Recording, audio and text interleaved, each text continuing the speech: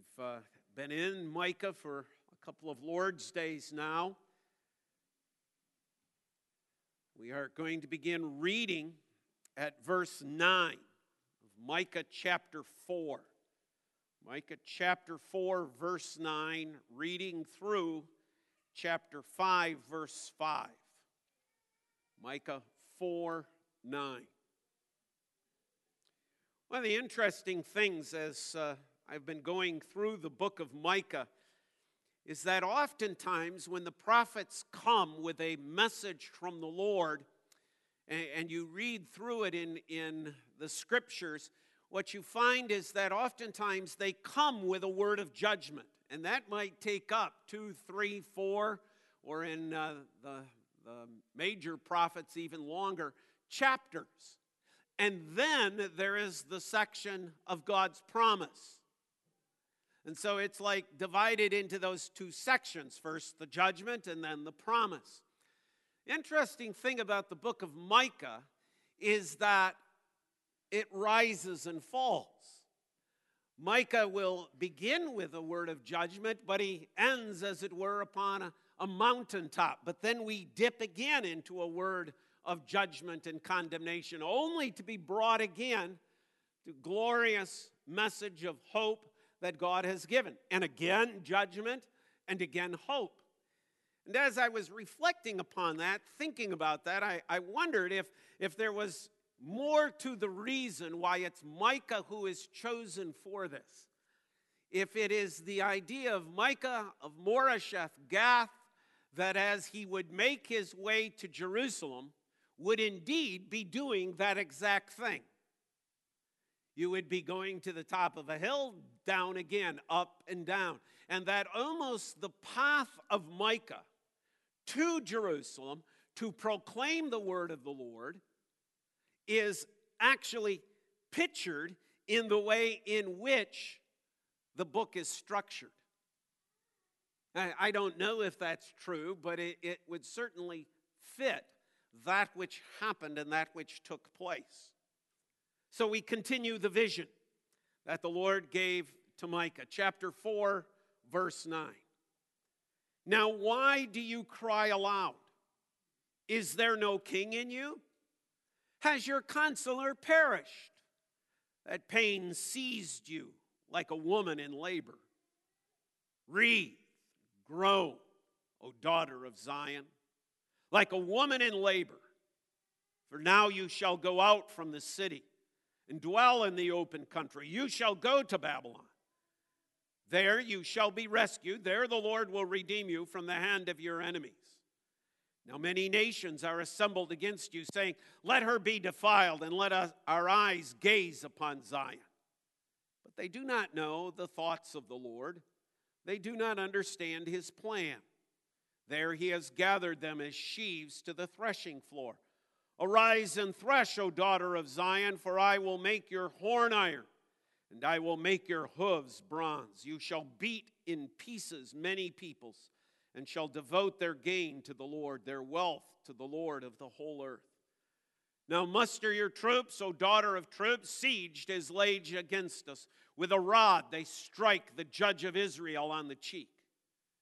But you, O Bethlehem Ephrathah, who are too little to be among the clans of Judah, from you shall come forth for me one who is to be ruler in Israel, whose coming forth is from of old, from ancient days.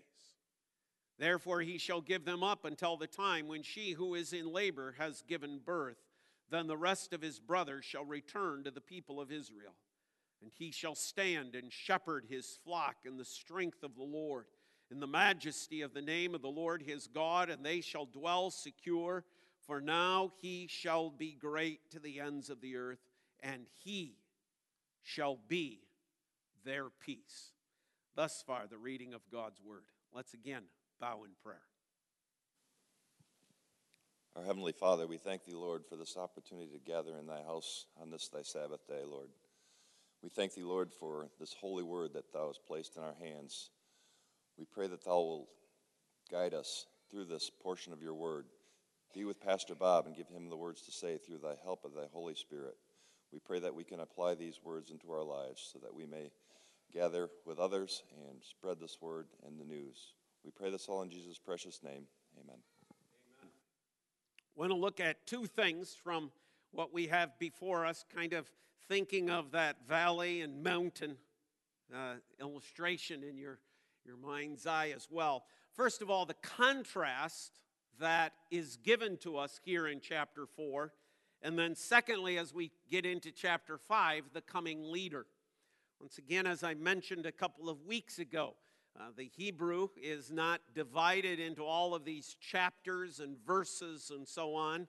And as I mentioned then, I'll mention it now, that actually most commentators believe that the two sections that I've just read actually do go together.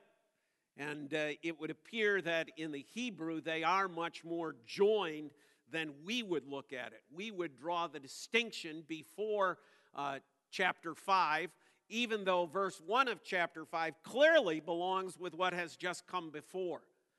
So don't always stop your Bible reading just because there's a chapter break. Sometimes it's best in your devotional reading to finish the thought. Where does this thought end? Not where does the chapter end. Not where does the verse end, because even as you saw when I read that 5th verse, the thought clearly ends where I ended, not where the verse ends. So keep that in mind when you're reading, because else you're going to pick up Scripture and go, now why this? I don't get where verse 1 of chapter 5 has to do with the rest. Well, it doesn't. It goes back into chapter 4. So always keep that in mind before you. First of all, then, the contrast that is given. And I have to go back to last Lord's Day. We have to remind ourselves of the future glory that Micah gave to us in those first 8 verses. In those first 8 verses, he pictured for us that beautiful mountain of the Lord. Whereas Jerusalem had been this plowed field, the temple just a piece of rubble, then he turns our attention to the mountain of the Lord.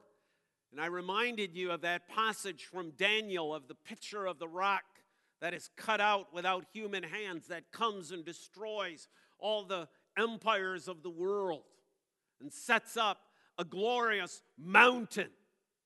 This is the kingdom of Christ. This is the church of Jesus Christ, pictured for us in all of its glory, in all of its majesty, in eternity. That's where he ended, verse 8. But now when we turn to verse 9 of this chapter, we read again of humiliation. Yes, this is coming. This is in the future. But in the immediate future, Judah, you have some humiliation coming. And that's always a good reminder to us. That is the way that God's word is laid out. It lays out for us the glory of that which shall be ours as believers in Jesus Christ. But even as the Gospels and even as the epistles remind us, there is the present sufferings. But the present sufferings, as Paul says in Romans 8, are in no way able to be compared to the glory that shall be revealed in us.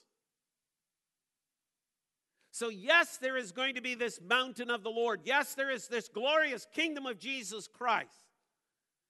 But before you get there, Judah, you're going to be humiliated. Humiliated in the sense of being brought low. Brought down from all of your pride, from all of your arrogance, self-pride, self-arrogance, looking at oneself for their salvation rather than to the Lord. So the first thing that he encounters them with is the loss of their leader.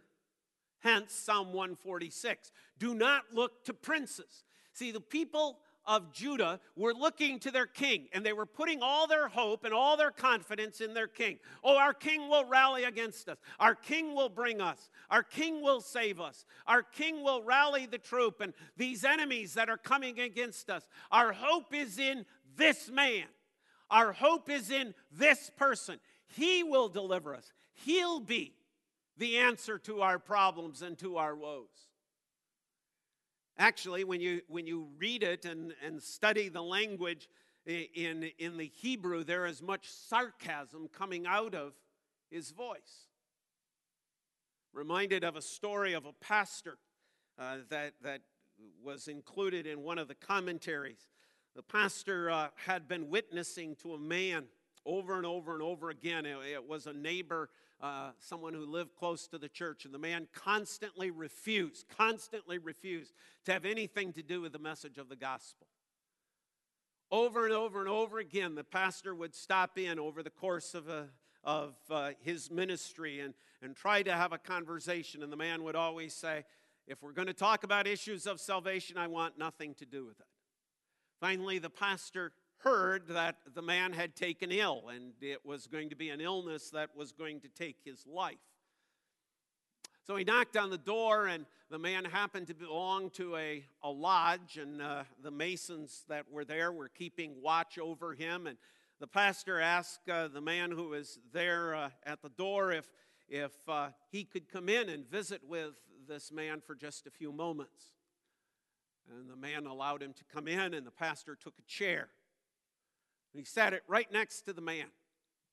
And he just sat down and just looked at the man and didn't say a word. The man turned to him and looked at him, and he said, "So have you nothing to say?" The pastor said, No. The man said, "Well, then why are you here?" And the pastor said, "I just wanted to see what it looks like to see a man die without Christ." Now, if you think about that, it's kind of sarcastic. It's sort of cold. But it was at that moment that the man broke down, wept, said, "Pastor, I want to hear the message of the gospel once again." After hearing that message again, he said, "Pastor, what must I do to be saved?" Before he died, he told the man who was there as his fellow mason, "You may leave. I no longer need your services," called his family in and gave his testimony. See, sometimes we think people can only be won with warm fuzzies. Sometimes it's the coldness of the gospel and the reality. What's it like to watch a man die without Christ? And suddenly all the stuff of life that he had put his hope in became small.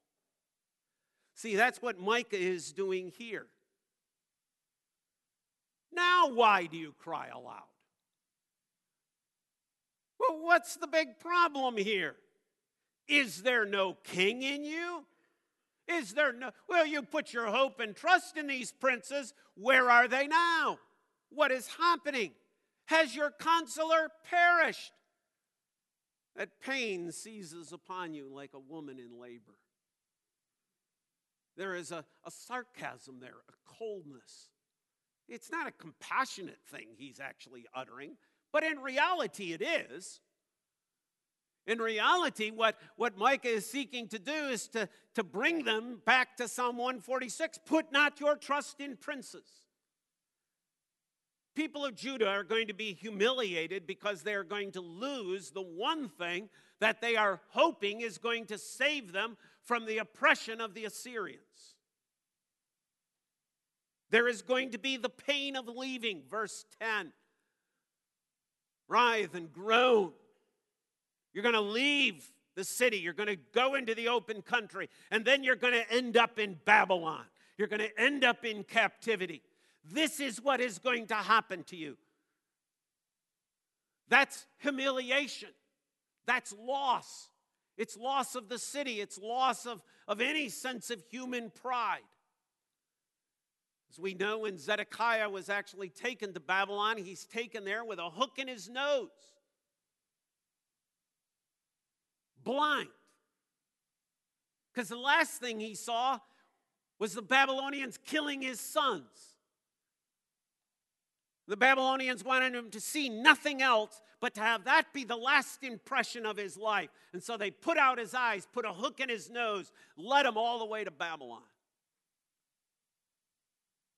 Humiliation. The nations are going to assemble together. Let her be defiled. Let our eyes gaze upon Zion. We learn that when the Israelites are actually finally escorted, or when the people of Judah are actually escorted out of Jerusalem by the Babylonians, that the Edomites are standing on the hills laughing. These cousins of theirs are laughing at them, mocking them. Nations are assembled. But nobody knows the plans of the Lord. What was going to happen was this. The Assyrians were going to come first, and they were going to lay siege against Jerusalem.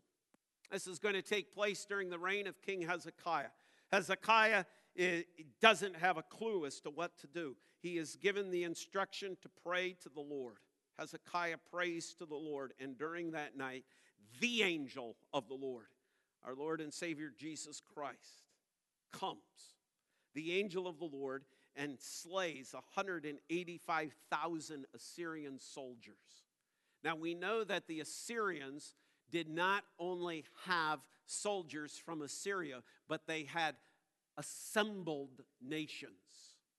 They hired out mercenaries from all sorts of other countries who had come to lay siege against Jerusalem.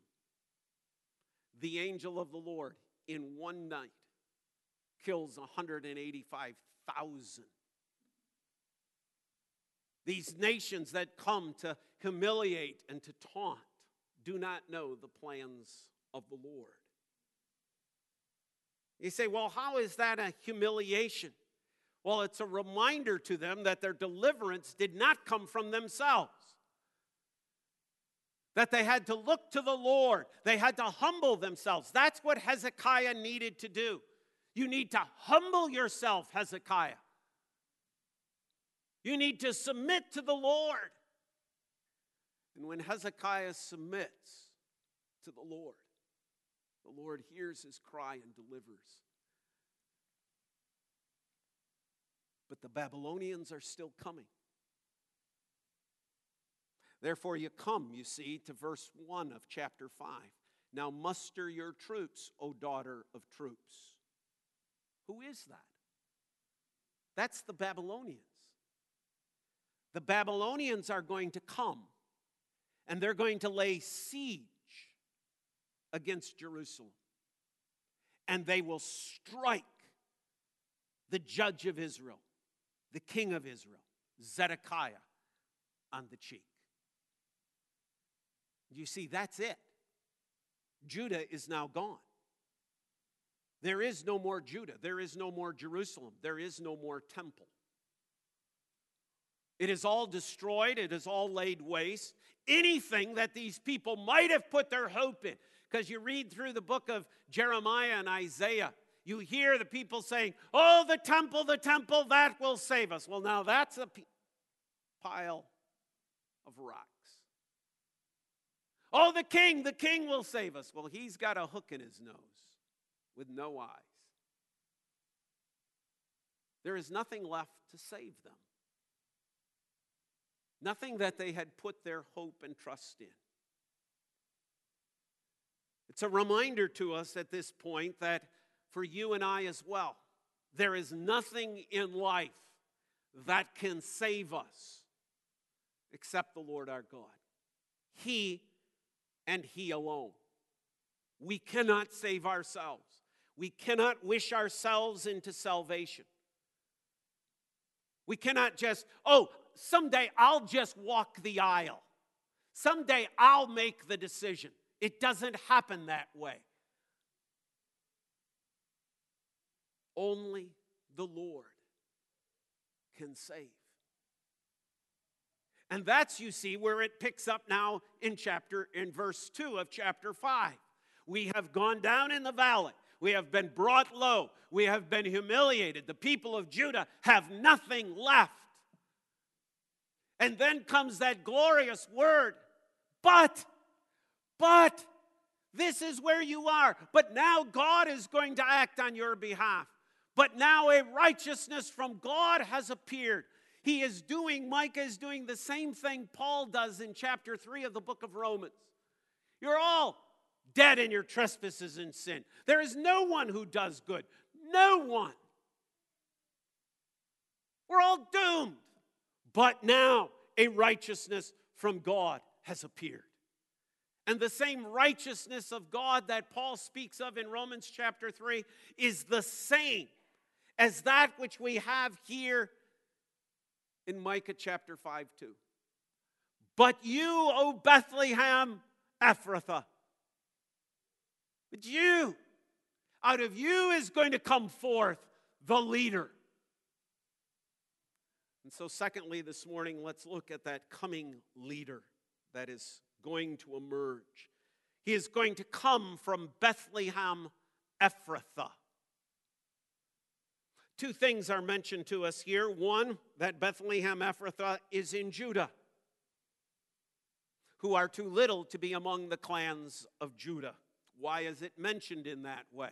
One, because there is another Bethlehem that is located in the north in Israel. The Lord wants it to be clearly understood which Bethlehem it is that we are speaking of.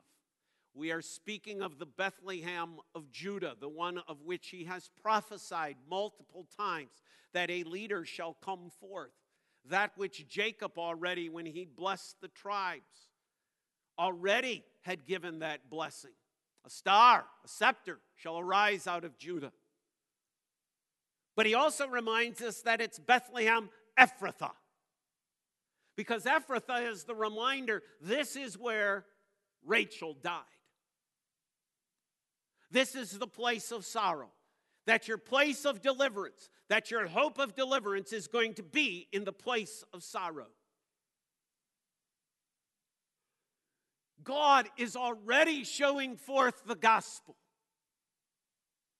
in simply telling the people of Judah, in telling you and I, that the deliverer is going to come out of Bethlehem. Your provisions, your blessings, your house of bread, your abundance is going to come out of the place of suffering. A place that is noted for being too little. Too little.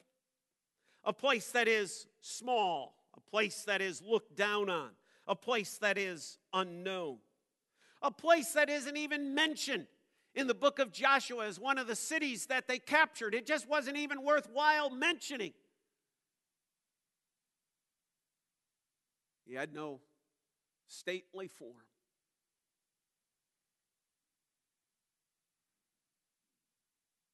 There's nothing about his appearance that would draw us to him.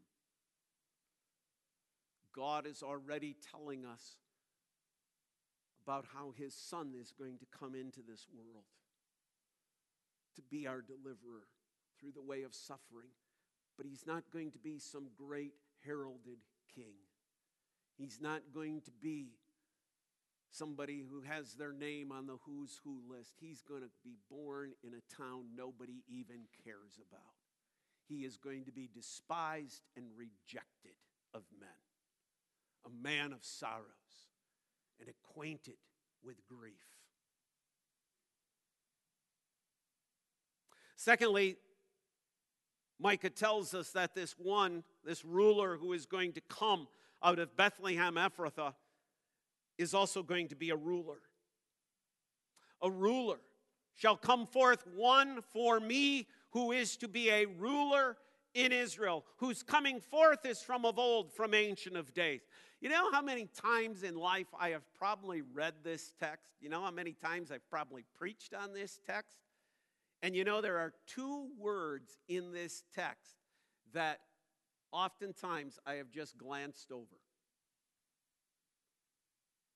Who is the ruler for?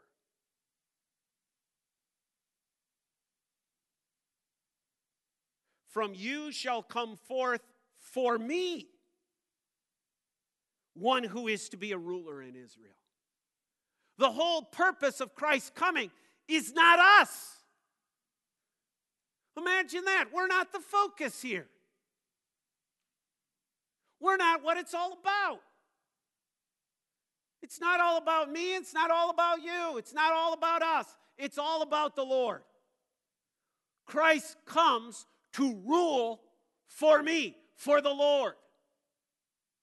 The one who is Yahweh, the one who is the covenant God, the one coming to Bethlehem Ephrathah is coming to fulfill my purpose, my plan. See, it's all about the Lord because we're not looking. Mankind isn't looking. That man on his deathbed throughout his whole life wasn't looking. The Philippian jailer wasn't looking. Lydia wasn't looking. Saul wasn't looking.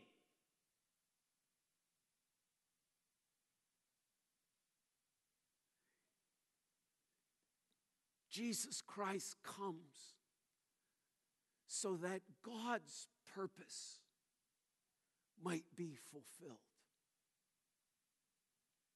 A ruler for me. One who will do exactly, perfectly, as I would desire the covenant to be fulfilled. Secondly, as you think about that, it's not only that his arrival is for me, that is for the Lord, but that arrival is from of old. From you shall come forth for me one who is to be a ruler in Israel, whose coming forth is from old, from ancient days. It's the Old Testament way, it's the prophet's way of speaking of eternity past. In other words, the one who is coming is not his first existence, as it were. The one who is coming has always existed. He has existed from old. Once again, a beautiful passage that reminds us of the divinity of our Lord and Savior Jesus Christ. That Jesus didn't just begin in Bethlehem Ephrathah. That isn't where he starts. But Christ has an eternal existence because he is the divine Son of God. Reminding ourselves of Debray's words in the Belgic Confession that we've studied a few weeks ago. His arrival is for the Lord from of old, but not yet.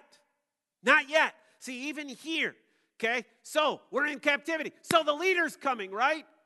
We're in captivity. Zedekiah's gone. It's got to be immediate, right? It's going to happen soon. It's going to happen right away. Micah says no. No. Verse 3, therefore he shall give them up until the time when she who is in labor has given birth. Then the rest of his brothers shall return to the people of Israel. Not yet. Not yet. We're reminded of that beautiful passage again in the book of Galatians.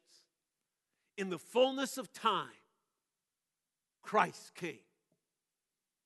In the fullness of time, when it's God's plan, according to God's timing, according to God's purposes, Christ comes.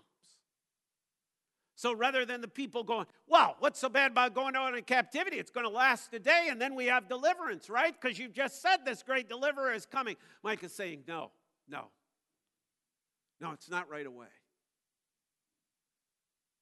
This time of humiliation is going to last for a long period of time. Some would say, well, doesn't it end after the 70 years? Not really. Because when the 70 years of Babylonian captivity is over and they come back, those of you who have been in Wednesday night Bible study knows what happens. They rebuild. But the people who are old enough to remember that which stood in Jerusalem before are weeping. Because it doesn't look like the old temple. It has none of its beauty. It has none of its elegance. They're going to be run over by the Greeks. They're going to be run over by the Romans. Not yet. But in the fullness of time, God sent forth his Son, born of a woman. Exactly as Micah has prophesied. And what shall he be? What is going to be his work? Look with me at verse 4. Two things. And he shall stand and shepherd his flock. That is what the coming ruler is going to do. That is what the one coming from Bethlehem Ephrathah. This is what the Son of God comes to do. This is what Jesus Christ is. He is born to stand, and he is born to shepherd. First of all, the understanding of what's going on here with he will stand. In some ways, we might look at it and be able to go back into the context because we're dealing with a military aspect of this. Jerusalem is rising and falling. There are armies coming against it. But these leaders keep falling and falling and falling. They can't withstand the opposition. But Jesus Christ will. He shall stand against all the opposition so that we sing, not even the gates of hell can prevail against the church of Jesus Christ. Satan cannot prevail against Christ. He shall stand. But that idea of standing not only has that military aspect of it, of being able to withstand any opposition, it also means constantly at work and constantly guarding. He's not a lazy shepherd. He is alert to what is going on. He is alert to what is happening.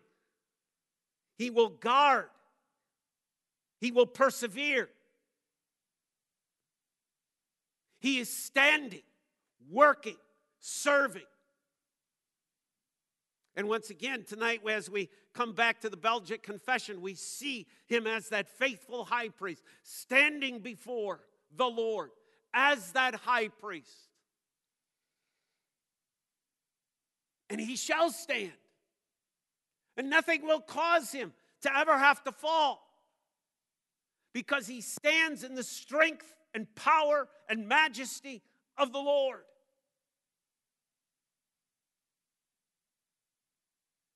When Stephen is being martyred and the stones are being hurled at him, Father, forgive them, for they know not what they do. But why are they martyring him? Why are they throwing stones at him? Because he said, I see the Lord standing.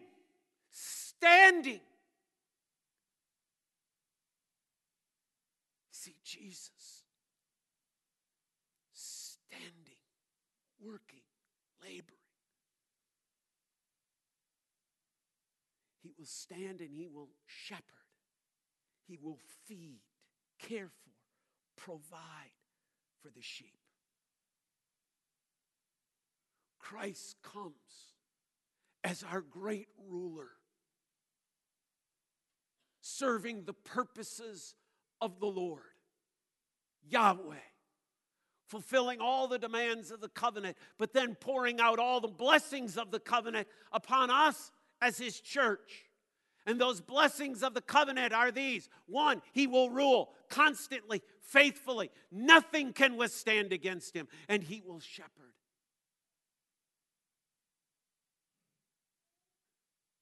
Because he loves us as his sheep.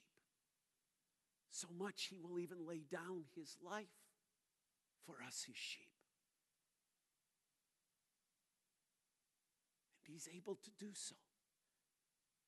Because all authority has been given to him in heaven and on earth. We have seen his glory of the one and only, writes John. Jesus can fulfill his work of standing and shepherding us as his people. And my friends, no matter what life throws at you,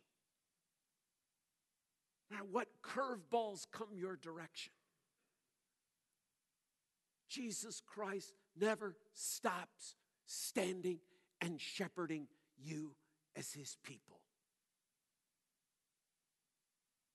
He never leaves us. He never forsakes us. And he's able to do so because he does it in the power and in the strength of the Lord. And he shall stand and shepherd his flock, verse 4, in the strength of the Lord, in the majesty of the name of the Lord his God. And what are the two blessings? And they shall dwell secure. For now he shall be great to the ends of the earth, and he shall be their peace. Here are the two results: security because of his greatness, peace because of him. Are you living in that peace and security? I don't mean in the sense of, well, yeah, I have to ask that on several different layers. Perhaps in terms of your salvation. Are you resting in the peace and security of the ruler who comes forth from Bethlehem Ephrathah? Is your hope for salvation found in him alone? Or are you like that man on that bed who's looking to his fellow Masons, who's looking to his fellow friends, who's looking to his associations here upon earth for his salvation? He's hoping he has done enough good things to earn God's good favor while having rejected all of his life Jesus Christ. The peace and security that is mentioned here in verses 4 and 5 is only for those who are in Christ. But even as a Christian, are you worried about earthly things? Overly worried, I mean? Overly concerned?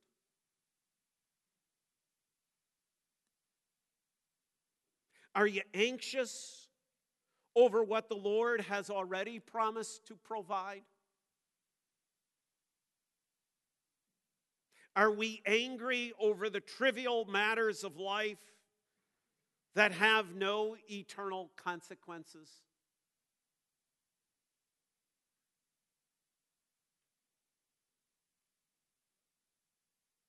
Have you pushed the limits of the sheepfold? Are you wandering? Then hear the voice this morning of the shepherd. Come unto me, all you who are weary and heavy laden, and I will give you rest.